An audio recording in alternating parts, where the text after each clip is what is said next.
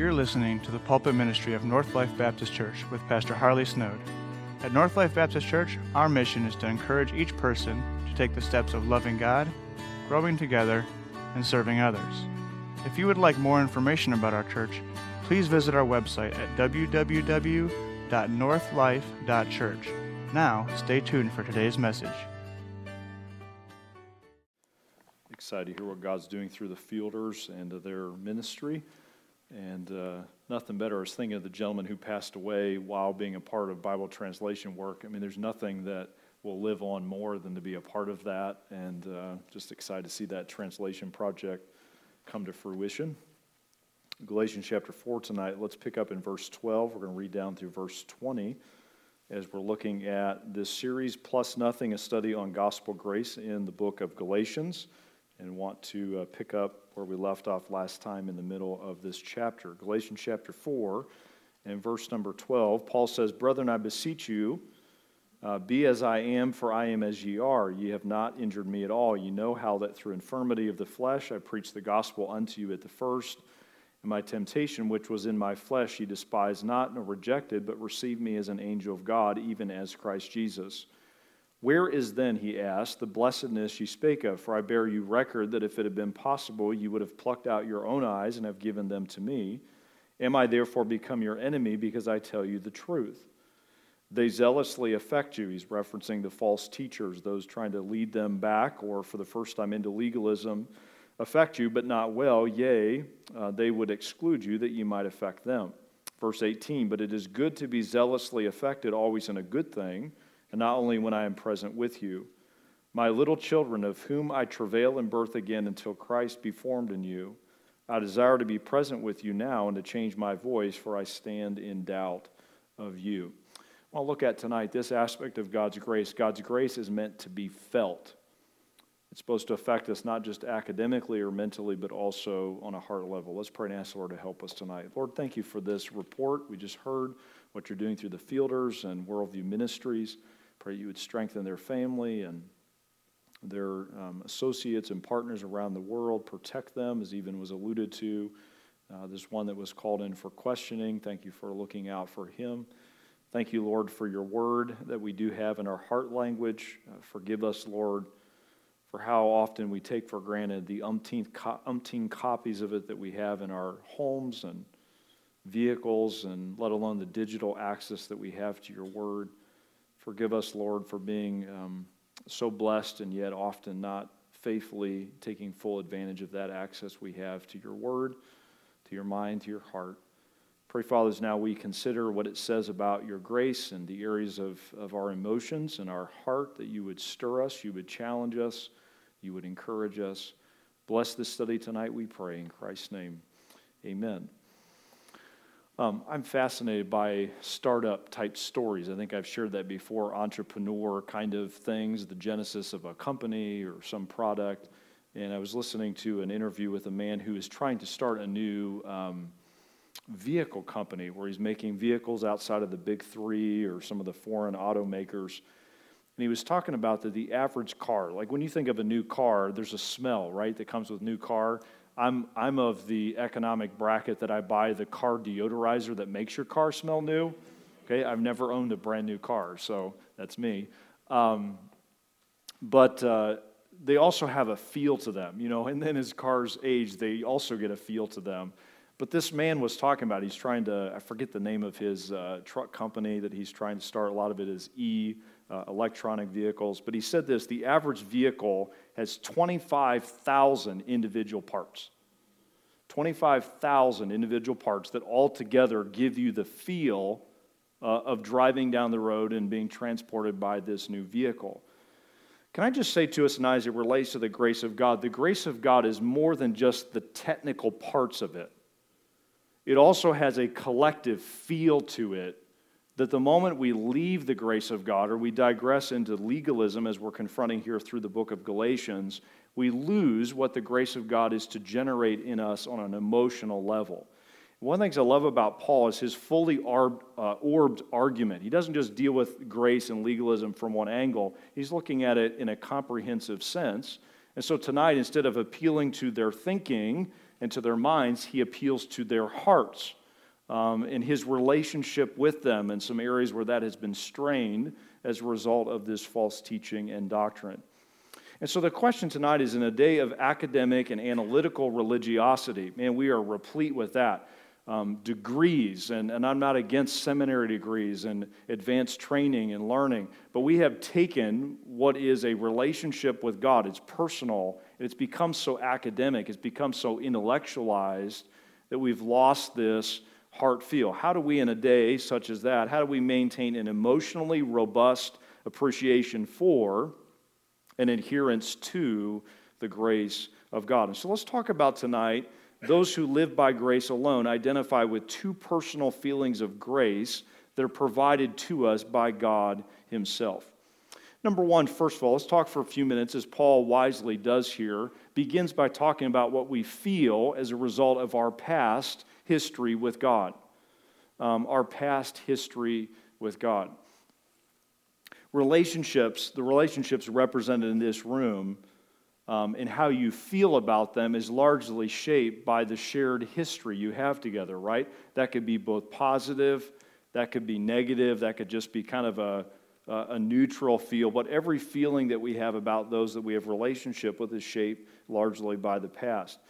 And our boys and us were talking about, my sons who are in high school, any of you remember back when McDonald's served pizza? I have a point to this illustration, okay? Any of you remember that? Did they do that in Ohio?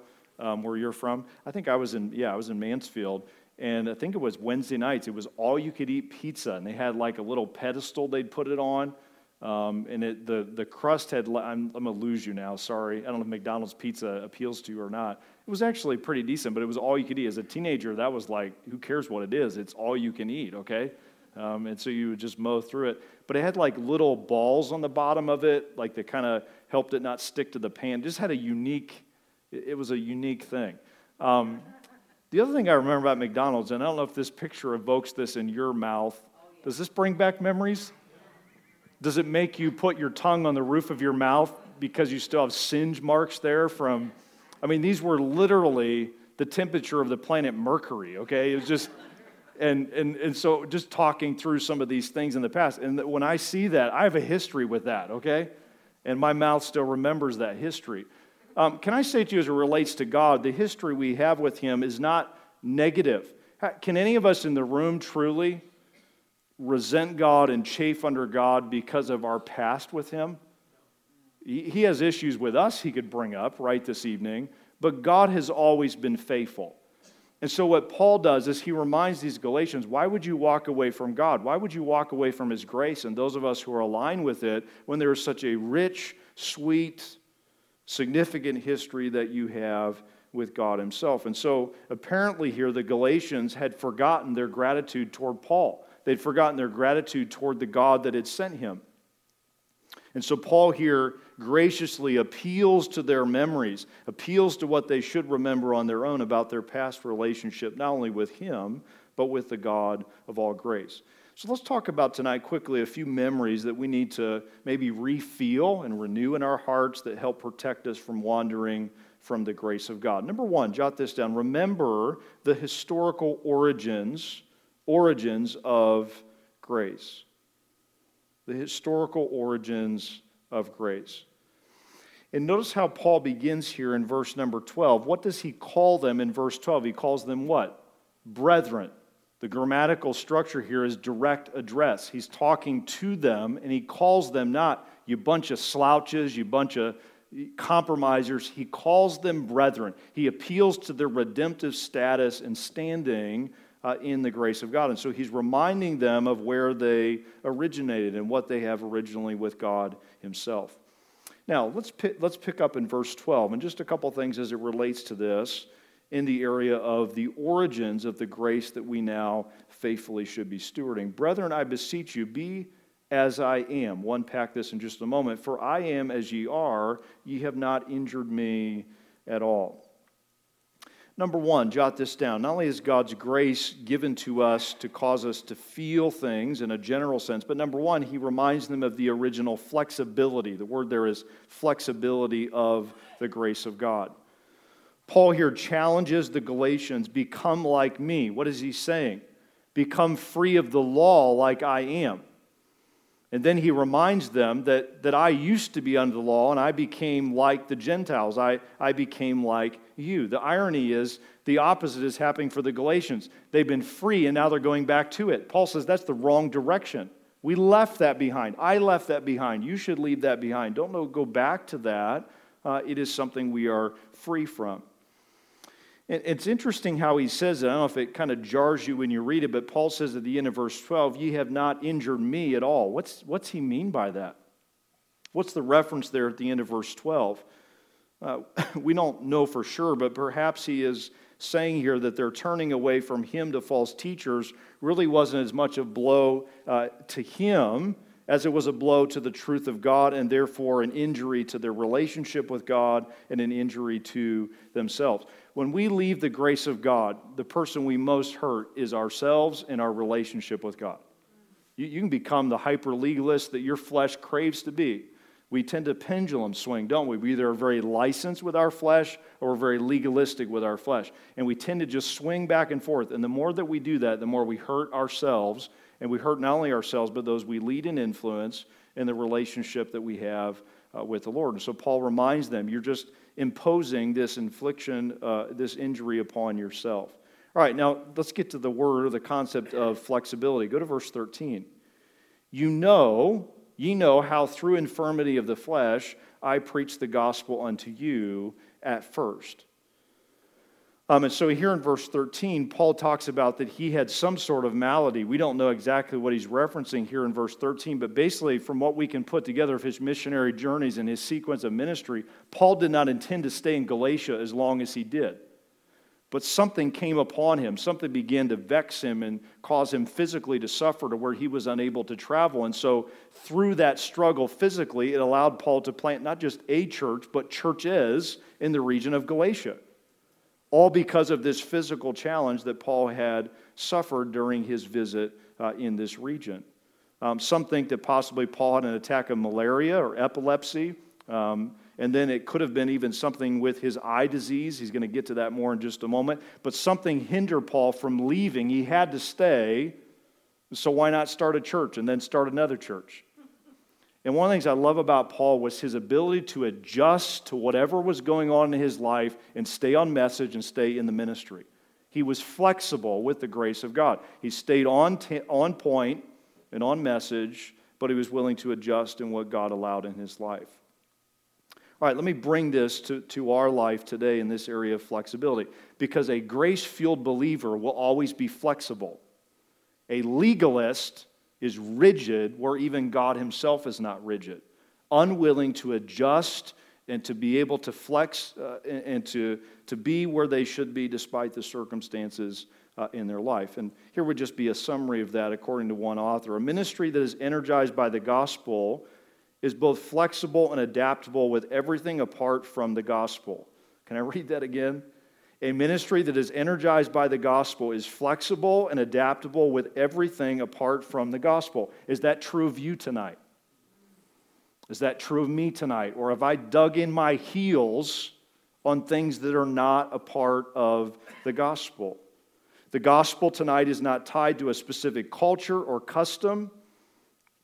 Its leaders can come and truly live among the people they are seeking to reach and adopt their ways and love them. And we see Paul doing that as he ministers to these believers in Galatia. One of the marks of a legalistic, works-righteous mindset is that it is inflexible and obsessed with details. Such a person wants converts to dress and act just like us, quote unquote. Paul, on the other hand, is a model of someone who truly comes close and enters in the lives of people he's seeking to reach, just as Christ did in his incarnation. Paul not only got to know them personally, he lived with them, ate with them, played with them, talked and walked with them. He references that briefly here. He got to know their world and lived in it in an appreciative manner. He entered in as far as he could to their questions and problems, their hopes and fears and sensitivities, adapted his life and speech and message to be with them without, of course, changing the gospel itself. And I want to just give you one example of that. Go back to 1 Corinthians, would you, for a moment? Because we don't have all of that here in the text in Galatians, but in Corinth, Paul modeled this mindset. Go back to 1 Corinthians chapter 9, would you, for a moment? And I just want you to check or to evaluate your view of grace if the standard by which we're evaluating it is, am I as flexible as Paul was? Am I as flexible as Christ was? Or am I inflexible? Am I refusing to adjust to circumstances or cultures that God places me and His grace in? All right, chapter 9. So this would be a different city, a different region, but the same man, the same ministry, the same grace. 1 Corinthians chapter 9, and let's look, if you will, at verse number 19. Paul says, "For though I be free from all men, yet have I made myself servant unto all, that I might gain the more." So I would temper even what I just said with this concept. Paul talked about it earlier in our study. Grace doesn't give us license to do what we want. It frees us to serve others, right? That's the flexibility. We're not flexibility to do my own thing, but flexibility to reach all people with the gospel and to be a servant of all. Notice how he does this. "And unto the Jews I became as a Jew." So he's willing to work with that culture and some of those dietary and feast and festivals and observances, that I might gain the Jews. To them that are under the law as under the law, that I might gain them that are under the law. Verse 21. That probably was a bit easier, verse 20, than now verse 21. "To them that are without the law, as without law, being not without law to God, but under the law to Christ, that I might gain them that are under the law. To the weak became I as weak, that I might gain the weak." Notice this, "For I am made all things, all things to all men, that I might by all means save some. And this I do for the gospel's sake, that I might be partaker thereof with you." We see flexibility on Paul's part because his ministry was fueled by the grace of God. And so without a flexibility in the beginning of our relationship with God and in the hearts of those who reach us with the gospel, listen, we would have never received the grace of God. Somebody stretched, somebody stooped, somebody reached unto us with the gospel. And so we must do the same, and we must maintain this flexibility to be faithful ministers and witnesses for God. And so may we not become less flexible as the years go by as we steward God's grace. May we be as flexible as God's grace is, maintaining that through our earthly ministry. All right, number 2, go back to our text there in Galatians 4. And notice now verse 14. And we see a second original characteristic of grace that Paul reminds these believers of. So in verse 12 and 13, he talks about the flexibility of God's grace, willing to be free of the law and to be all things to all men. Notice now verse 14. "And my temptation, which was in my flesh, you despised not nor rejected, but received me as an angel of God, even as Christ Jesus." All right, number 2, original reception. So not only does Paul remind them of how flexible God's grace had been in those early moments when they first heard of Jesus and the saving grace that God offered, but also he reminds them of how open and receptive they were.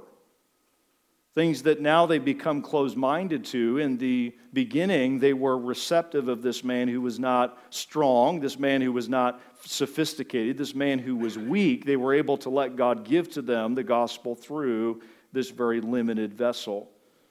His sickness here could have easily tempted them to think lightly of him or to reject him, kind of with the prosperity mindset, gospel mindset. How can he be preaching the gospel in the power of God? He's not even up to par, if you will, in his own strength.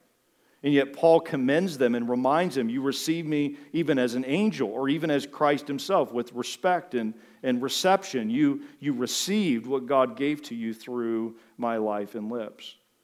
And so this initial willingness of both Paul to initiate and the Galatians to listen were in less than ideal circumstances, and through it they received the grace of God.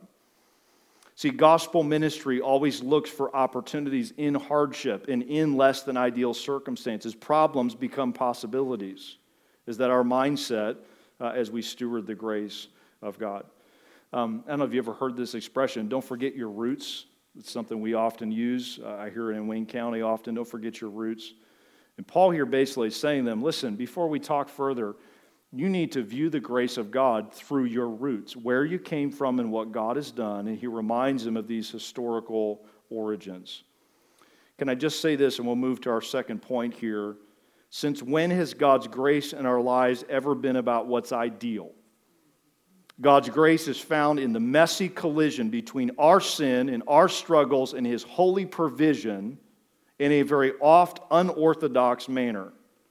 Where have I forgotten that truth the further we've gotten away from the moment of our salvation? His grace happens in that messy interaction.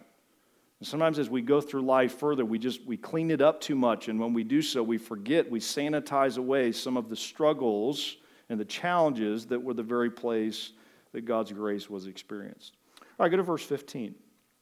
And notice the second remembrance that he challenges these believers with, beginning in verse 15.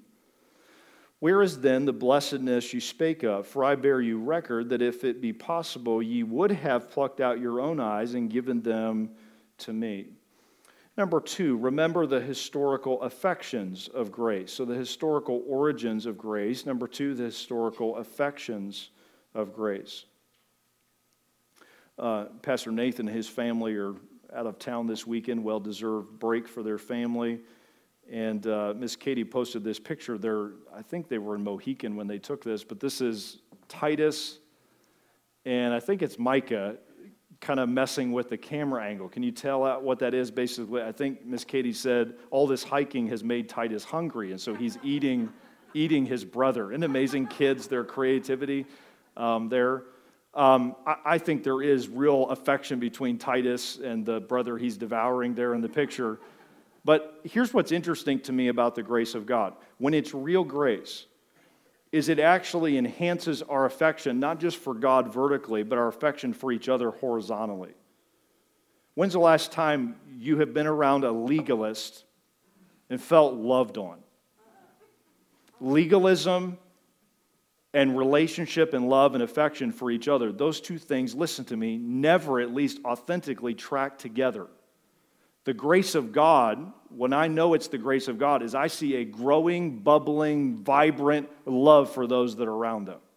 And so what Paul does here is he invites them not just into remembering how God had related to them in the past, but also how they, when they were depending upon God's grace, were relating to Him. And so he reminds them that God's grace unleashed in the human soul and heart doesn't just warm our relationship with Him, with God, but it also warms our relationship with those He's placed in our lives. All right, 2 things under that quickly. Number 1, notice he talks about an affectionate appreciation, and he references that in verse 15. They appreciated him. There was an affectionate appreciation for the Apostle Paul. When they first heard the gospel, they acknowledged it as a rich blessing. Paul's basically saying, where's that vibe now? You used to view me and my ministry, my message, as a blessing to you instead of the blight of your existence. And so he reminds them and refreshes their memory about how they used to view the Apostle Paul. In fact, he says there at the end of verse 15, it was so deep that you cared so much for me in my struggle, you were willing to take your eye out and give it to me because I needed it. And I think, again, an allusion to Paul's possible thorn in the flesh with his eye disease and not being able to even write the scripture that the Holy Spirit inspired and gave to him. But they were that affectionate toward Paul. And Paul's basically saying, where is that now? You're not even willing to talk to me or listen to me as I faithfully minister the gospel. This affection has evaporated. May I say tonight, familiarity breeds contempt whenever we are in the flesh. Whether that's licensed kind of flesh or that's legalistic flesh. But familiarity, even with the grace of God, begins to become contemptible where once it held our affection. All right, verse 16, he goes on, am I therefore become your enemy because I tell you the truth? Number 2, an affectionate shift. Now he begins to drill down and to confront them. This affectionate shift. Things have changed. They don't feel about Paul. They don't feel about the gospel and the grace of God like they once did. Now, may I ask you this, and you know this is a rhetorical question, but who has changed in the relationship between the Galatians and Paul, the Galatians and God? God hasn't changed, right? He never changes. Paul's saying here, I'm preaching the same message. Why is it you feel differently toward me now? And so the fickleness of our hearts, the fickleness of our emotions often moves us away from the grace of God. This shift in our affections. In 2 Corinthians 12 and verse 15, Paul says to that church, I will very gladly spend and be spent for you, though the more abundantly I love you, the less I am loved. And unfortunately, many times those who hold to the grace of God experience that shift in affection. Just maybe a question for us tonight, a thought. If there are people and positions that were a loving part of your spiritually formative years that you now feel differently about, something is off. And likely it's not off with them, but it's your personal relationship with God's grace that has shifted. How do you feel about those God's used in your life? They're not perfect. They're not infallible. But how do you speak about those who have been a part of your years and your walk with the Lord and those steps you've made, though maybe they didn't lead perfectly? Our view of that often is colored by our primary view of God's grace. There's kind of a lot of these sayings you see like in craft stores on little signs and stuff. I'm cynical. I have to be honest with you on many of them. These little pithy thoughts. One that I hear bantered around a lot is this. People will forget what you've said. People will forget what you did, but they will never forget how you made them feel. Okay? That just makes me want to just take it and, the sign and throw it at the wall. What does that mean? Okay? I get it, I guess, in one sense. I've forgotten a lot of things people have made me feel. But we should never forget how the grace of God has made us feel. Do you remember when you got saved? I mean, I don't know if you're a crier or you just kind of breathe heavy or you pretend you're sweating or I don't know what you do, but some of us are moved a little more emotionally than others. But do you remember that moment when you got free of your sin and the condemnation and you felt the love of God? You felt it, whatever that looks like in your life. We got to go back to that regularly or we will wander from the grace of God because it's intended to, yes, move us mentally, but it is meant to move us on a heart level. God loves us. God wants personal relationship with us. And so may we not wander from grace by forgetting this history we share with our God. And the one I thought of as it relates to this would be David. Remember he says in Psalm 51, restore unto me the joy of thy salvation, uphold me with thy free spirit. What had David just done? He had sinned, but what had he done before? What had he done after that? He had pointed the finger at this man in the parable. You remember that? We just showed the David film a few months ago here. He had been judgmental of someone else. He had lost the joy of his salvation. And he prays here that God would, in Psalm 51, restore that. All right, so number one, grace is meant to be felt as we review our past history. And I encourage you to do that on a regular basis. Go back to the beginning and evaluate where you're at in your heart before the Lord. All right, number two, let's spend a few moments now in verses 17 through 20. So now Paul's going to deal with these false teachers and some things that need to be brought to light. Verse 17, they, that is the false teachers, zealously affect you. All right, they're moving you. They're causing you to feel things, but not well. Yea, they would exclude you that ye might affect them.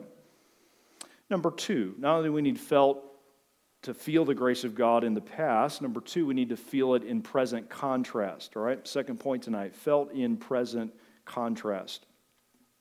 So here we find Paul graciously appealing to the Galatians to consider the spirit he has toward them, despite their digressions from the doctrine of God. And he's contrasting his spirit, not with the spirit of the Galatians, but the spirit of the false teachers. And so he's using the difference between his mode of ministry and that of those trying to mislead these believers. All right, two things about that. Number one, when we're comparing those trying to teach us or lead us or mislead us, compare the contrasting passions of grace. Compare the contrasting passions of grace. And let's talk about two of them that Paul references here that should help us identify a faithful teacher versus one that's trying to mislead us. First of all, notice that he identifies in these who are trying to mislead in verse 17, manipulative passion. So they're zealous, but they're manipulative with that passion. I don't know if this is a dynamic in your homes or not. Maybe you guys are super spiritual, unlike our family, at least because of the guy leading our home. Since my wife's not in the nursery tonight, I need to make that caveat. But family, you know each other's buttons, right? To push. And I mean, not just you push it, you hold it, all right? And then just smirk at them, okay? Or pretend you're not doing it. And then out of the corner of your eye, you're watching as they just cringe inside. The fingernails on the chalkboard kind of feel that they have. Whatever brings that up in your husband or your wife or your kid. For my wife, as you learned a few weeks ago, yawning, snoring probably is an issue as well. But yawning that leads to snoring, yes, maybe both of those. But the other thing that drives her crazy is cracking of knuckles. And my boys are not in here; they're out in youth group, but they know that, okay? And I will watch them sit on opposite. Heidi's on one couch on one side of the living room, and I'll just watch Ian just like start bending the finger, and he's like looking out of the corner of his eye, just waiting. And Heidi, I've been sitting next to her. It makes her like jerk. Like she literally, it drives her crazy. And you've probably heard this as well. Marriage lets you annoy one special person for the rest of your life. That's just, we know that of each other. Manipulation. Here in this text in verse 17, notice that Paul brings to light the motives of these false teachers that are different than the motives of Paul, that he'll talk about in just a moment. What do they want?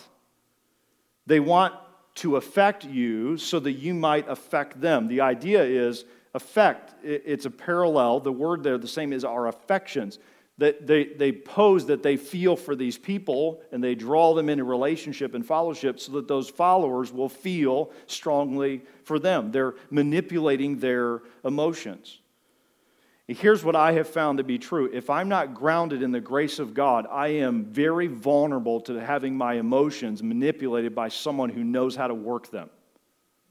And if we don't feel strongly about the grace of God, our hearts will be brought out of focus. We'll be wandering in some way emotionally. Only the grace of God keeps our affections grounded enough to see the heresy and to see through the motives and to not be drawn into wherever they're trying to mislead us. And so Paul confronts these leaders.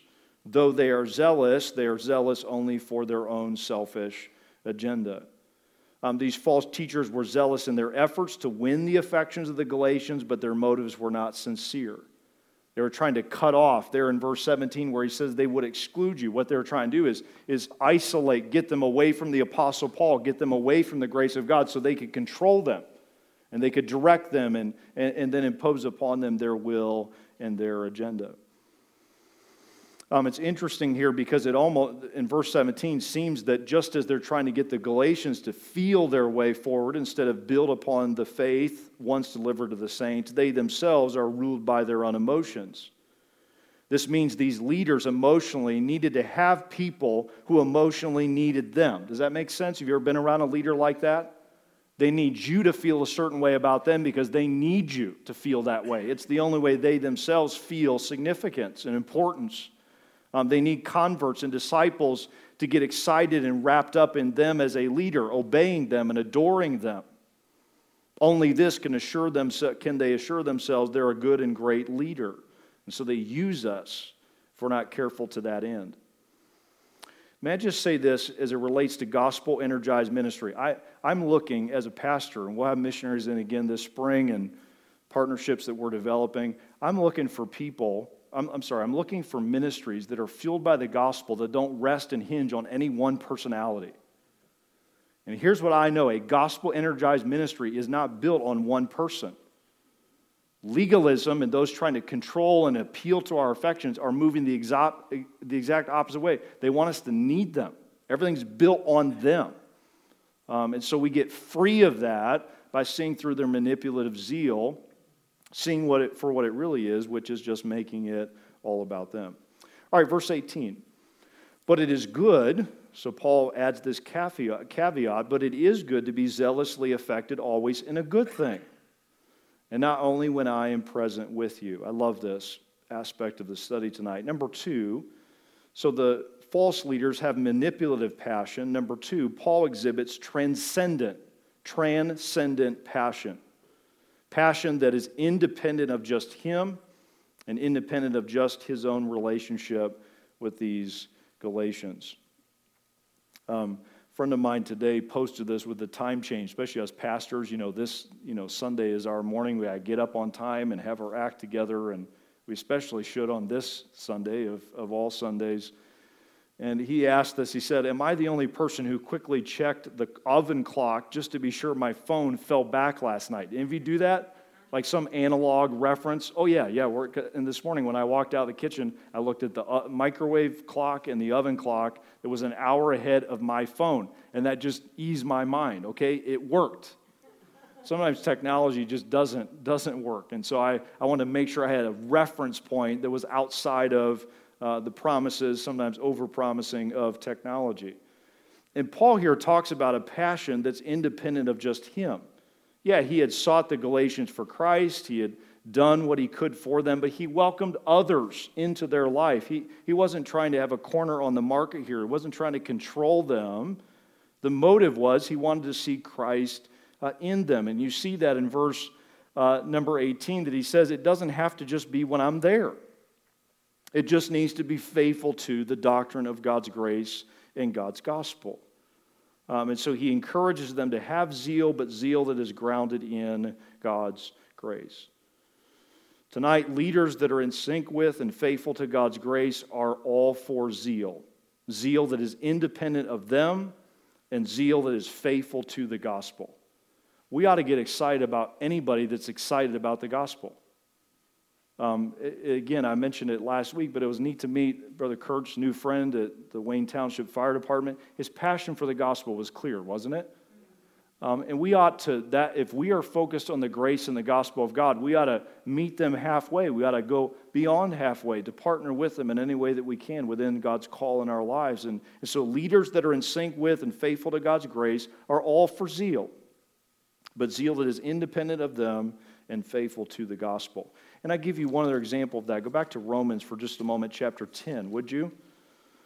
And I just want to show you what zeal should look like and what zeal we should be looking for in those that influence us. Romans chapter 10 and verse 1. And in contrast to the self-aggrandizing zeal of these false teachers, notice the zeal that Paul has. Romans chapter 10, and let's pick up in verse 1. Brethren, my heart's desire, their zeal, and prayer to God for Israel is that they might be saved. Notice this tempering thought. For I bear them record that they have a zeal of God, but not according to knowledge. Isn't that interesting? So there would be an apt description of the religious person, the legalistic person, the form over heart level relationship with God. A zeal of God, but not according to knowledge. For they, being ignorant of God's righteousness and going about to establish their own righteousness, have not submitted themselves unto the righteousness of God. And then here it is in verse 4, for Christ is the end of the law for righteousness to everyone that believeth. Isn't that interesting? You see the zeal of Paul for his people, the zeal for the gospel, and then he contrasts that with the zeal that is uninformed, the zeal that is unsubmitted. And so may we have the kind of passion that Paul models for us here in the text. This past Monday was October the 31st. And yes, Halloween has been ascribed as significant on that day. But on October 31st, 1517, Martin Luther approaches the doors of the Castle Church in Wittenberg, Germany, and nails a piece of paper to it containing what now are called the 95 Theses, the revolutionary opinions that would begin the Protestant Reformation. And it's referred to in some circles as Reformation Day. And so that was this past Monday, all these years since 1517. And I was thinking about that when I came across this concept as it relates to legalism. Somebody said this: when Christianity is turned into bondage to rules and regulations, its victims are inevitably in subjection, tied to the apron strings of their teachers as they were in the Middle Ages. And that's what the legalist leaders, listen to me, as well as those teaching the flesh has license, they just want to control us. They want to get us tied to their apron strings. No one has that right for the grace-fueled, gospel-liberated believer except Jesus Christ. And so don't go down that path. Look for those who aren't manipulating with zeal and passion. Look for those who possess and point to Christ, this transcendent passion. And so false teachers will appeal to our passions, but passions that are untethered from the doctrines of God's grace and tethered to their own consolidated power. And so the question tonight would be this: where have you allowed your passions to set you up to not only be manipulated by man, but moved away from God's unchanging grace? Don't settle for that, believer, in any nuance. Stick with God, stay in His grace on a heart level. All right, let's land tonight. Go back to Galatians chapter 4, and let's look at these last couple of verses beginning in verse 19. And I love, again, how Paul so affectionately approaches them. You see the grace of God at work in him as he tries to lovingly confront them and call them back. Verse 19, so he earlier said in verse 12, brethren, now notice how he addresses them, my little children, of whom I travail in birth again until Christ be formed in you. All right, lastly, number 2, compare the contrasting motives of grace. So the contrasting passions, the zeal, he talks about that. Now he wants to talk for just a moment about the motives of grace. How do we know when we're following someone who has grace-fueled motives? Well, there's 2 little things we see in this closing 2 verses that Paul models for us that we should be looking for those that lead us, starting with your pastor and the teachers in this place and those that you watch online, those that impact you and counsel you. Number 1, jot this down, Christ-like motives. You see that in verse 19. He says, what is his motive? I'm travailing like a woman in labor until Christ be formed in you. The motivation of the leader is, I want my influence to help you be more like Christ, not more like me, not more like us. I want you to be like him. That's a grace-fueled, grace-guided, grace-motivated believer. And we ought to be asking ourselves, is that the agenda of those that are trying to lead us? Christ-like motives. The other day, maybe this doesn't strike you as funny. I think it's hilarious. But a friend of mine yesterday said, this morning he woke up. He said, again this morning, no one was standing next to my bed saying the following. All right, this person was not there again today. Your Royal Highness, here's your coffee. And then he had hashtag peasant life. That was his response. He woke up again, disappointed there was no slave or servant there to serve him his coffee. Isn't it so easy to make life about us? And for those that we place ourselves under, we almost tolerate their own self-agenda that's just a part of being a leader and human and all that goes with that. A grace-fueled leader is always driven by helping us not become more like ourselves or dependent upon ourselves, but to be more like Christ. And so Paul here wanted to see Christ seen in the lives of the Galatians. It wasn't just that they could be free, it's that Christ would be formed in them in a way that could not happen if they would digress into what these that were trying to mislead them, if that was accomplished. A living Christ on the inside will manifest itself on the outside. There are expressions of faithfulness to Christ. We understand that, but it begins on the inside. As a result of the legalist teaching, the Galatians were beginning to trust in self, their own efforts to obey the law, instead of depending upon the Spirit to produce in them Christ-like life and resemblance to the Savior. And so we see this challenge given by Paul. And he used the analogy of a mother laboring in the pains of childbirth. As a mother in labor desperately wants her child to get out and to be independently alive, a child grows inside the mother, yes, but the mother suffers to give life to the child so that the life ultimately will live on its own. What a glorious image of a gospel-based, grace-centered ministry. I don't want you to need me. I want you to need him and to be like him and to depend upon him. And that ought to be true of anyone who leads us in God's grace. All right, lastly, verse 20. I desire to be present with you now and to change my voice, for I stand in doubt of you.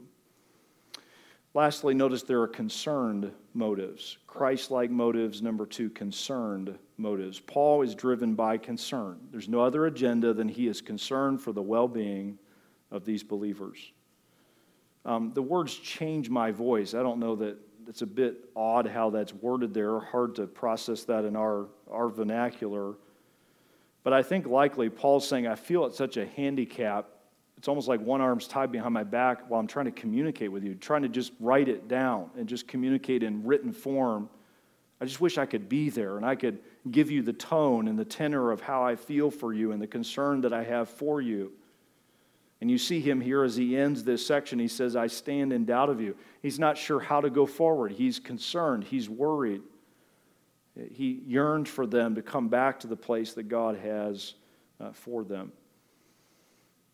And so may we be careful as we follow those God puts in our life to look for motives that not only want us to be Christ-like, but they have genuinely concern for us. They care for our soul. They care for our well-being. A key component of identifying faithful and unfaithful spiritual leaders is to ask, why are they trying to influence me? I think I've said that at least once before in this series. You've got to ask that question. Why am I here tonight? Why are others that you give permission to teach you? Why are we doing what we're doing? And if the motives have not been examined, we probably will be misled on a regular basis. We need to ask that question, and the answer ought to be Christ-likeness, concern for us. Where are we tonight being played by false teachers at a distance and overlooking the faithful ones that God has placed near us? It's so easy to be influenced, isn't it, by YouTube influencers? It's amazing how many kids, that's their goal in life. What do you want to be when you grow up? A YouTube influencer.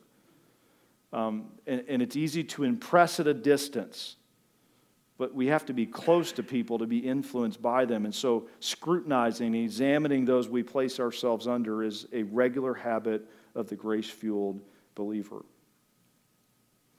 And tonight with this illustration of, I think, how God's grace, we ought to feel about it. You remember the collapse of the towers in Florida, partial collapse of some condos back in June of last year. This would have been June 24th, if I got the details right. June 24th of 2021 at approximately 1:22 a.m. So this would be middle of the night. And there was a 12-story beachfront condominium there in Miami, Surfside, Florida, U.S., that partially collapsed, causing the death of 98 people. And there was a story of a lady that was sleeping in that building on that given night, June 24th of last year, at 1:22 a.m. And her name is Ileana. She was an older lady, and she says that if she had not felt certain things that night, she would not be alive today. And there just recently was an interview with her. She said she went to bed about 1 a.m., so she had just fallen asleep. And she was awoken just a few minutes later by a rare force. That's how she described it. Believing the feeling came from an open balcony door, she went to her living room to try to close that patio door. But then behind her, she saw a crack coming down from the ceiling, quickly snaking down the wall. Can you imagine this? An opening faster than she could believe. Something inside of me, she said, told me to run. You have to run to save your life. In moments, she put on the first clothes she could find, grabbed her phone, her purse, blew out the candle. I find that hilarious. She took the time to do that. Don't think the candle continued to burn is your major concern, and ran out of her apartment. She said she had to wake up early the next morning, and so she had not taken her sleeping pill because she was afraid she was going to oversleep. If it wasn't for that open door, if it wasn't for that wind, if she had not seen the crack, she would not be here telling the story. Can I tell you, at some point, all of us felt something.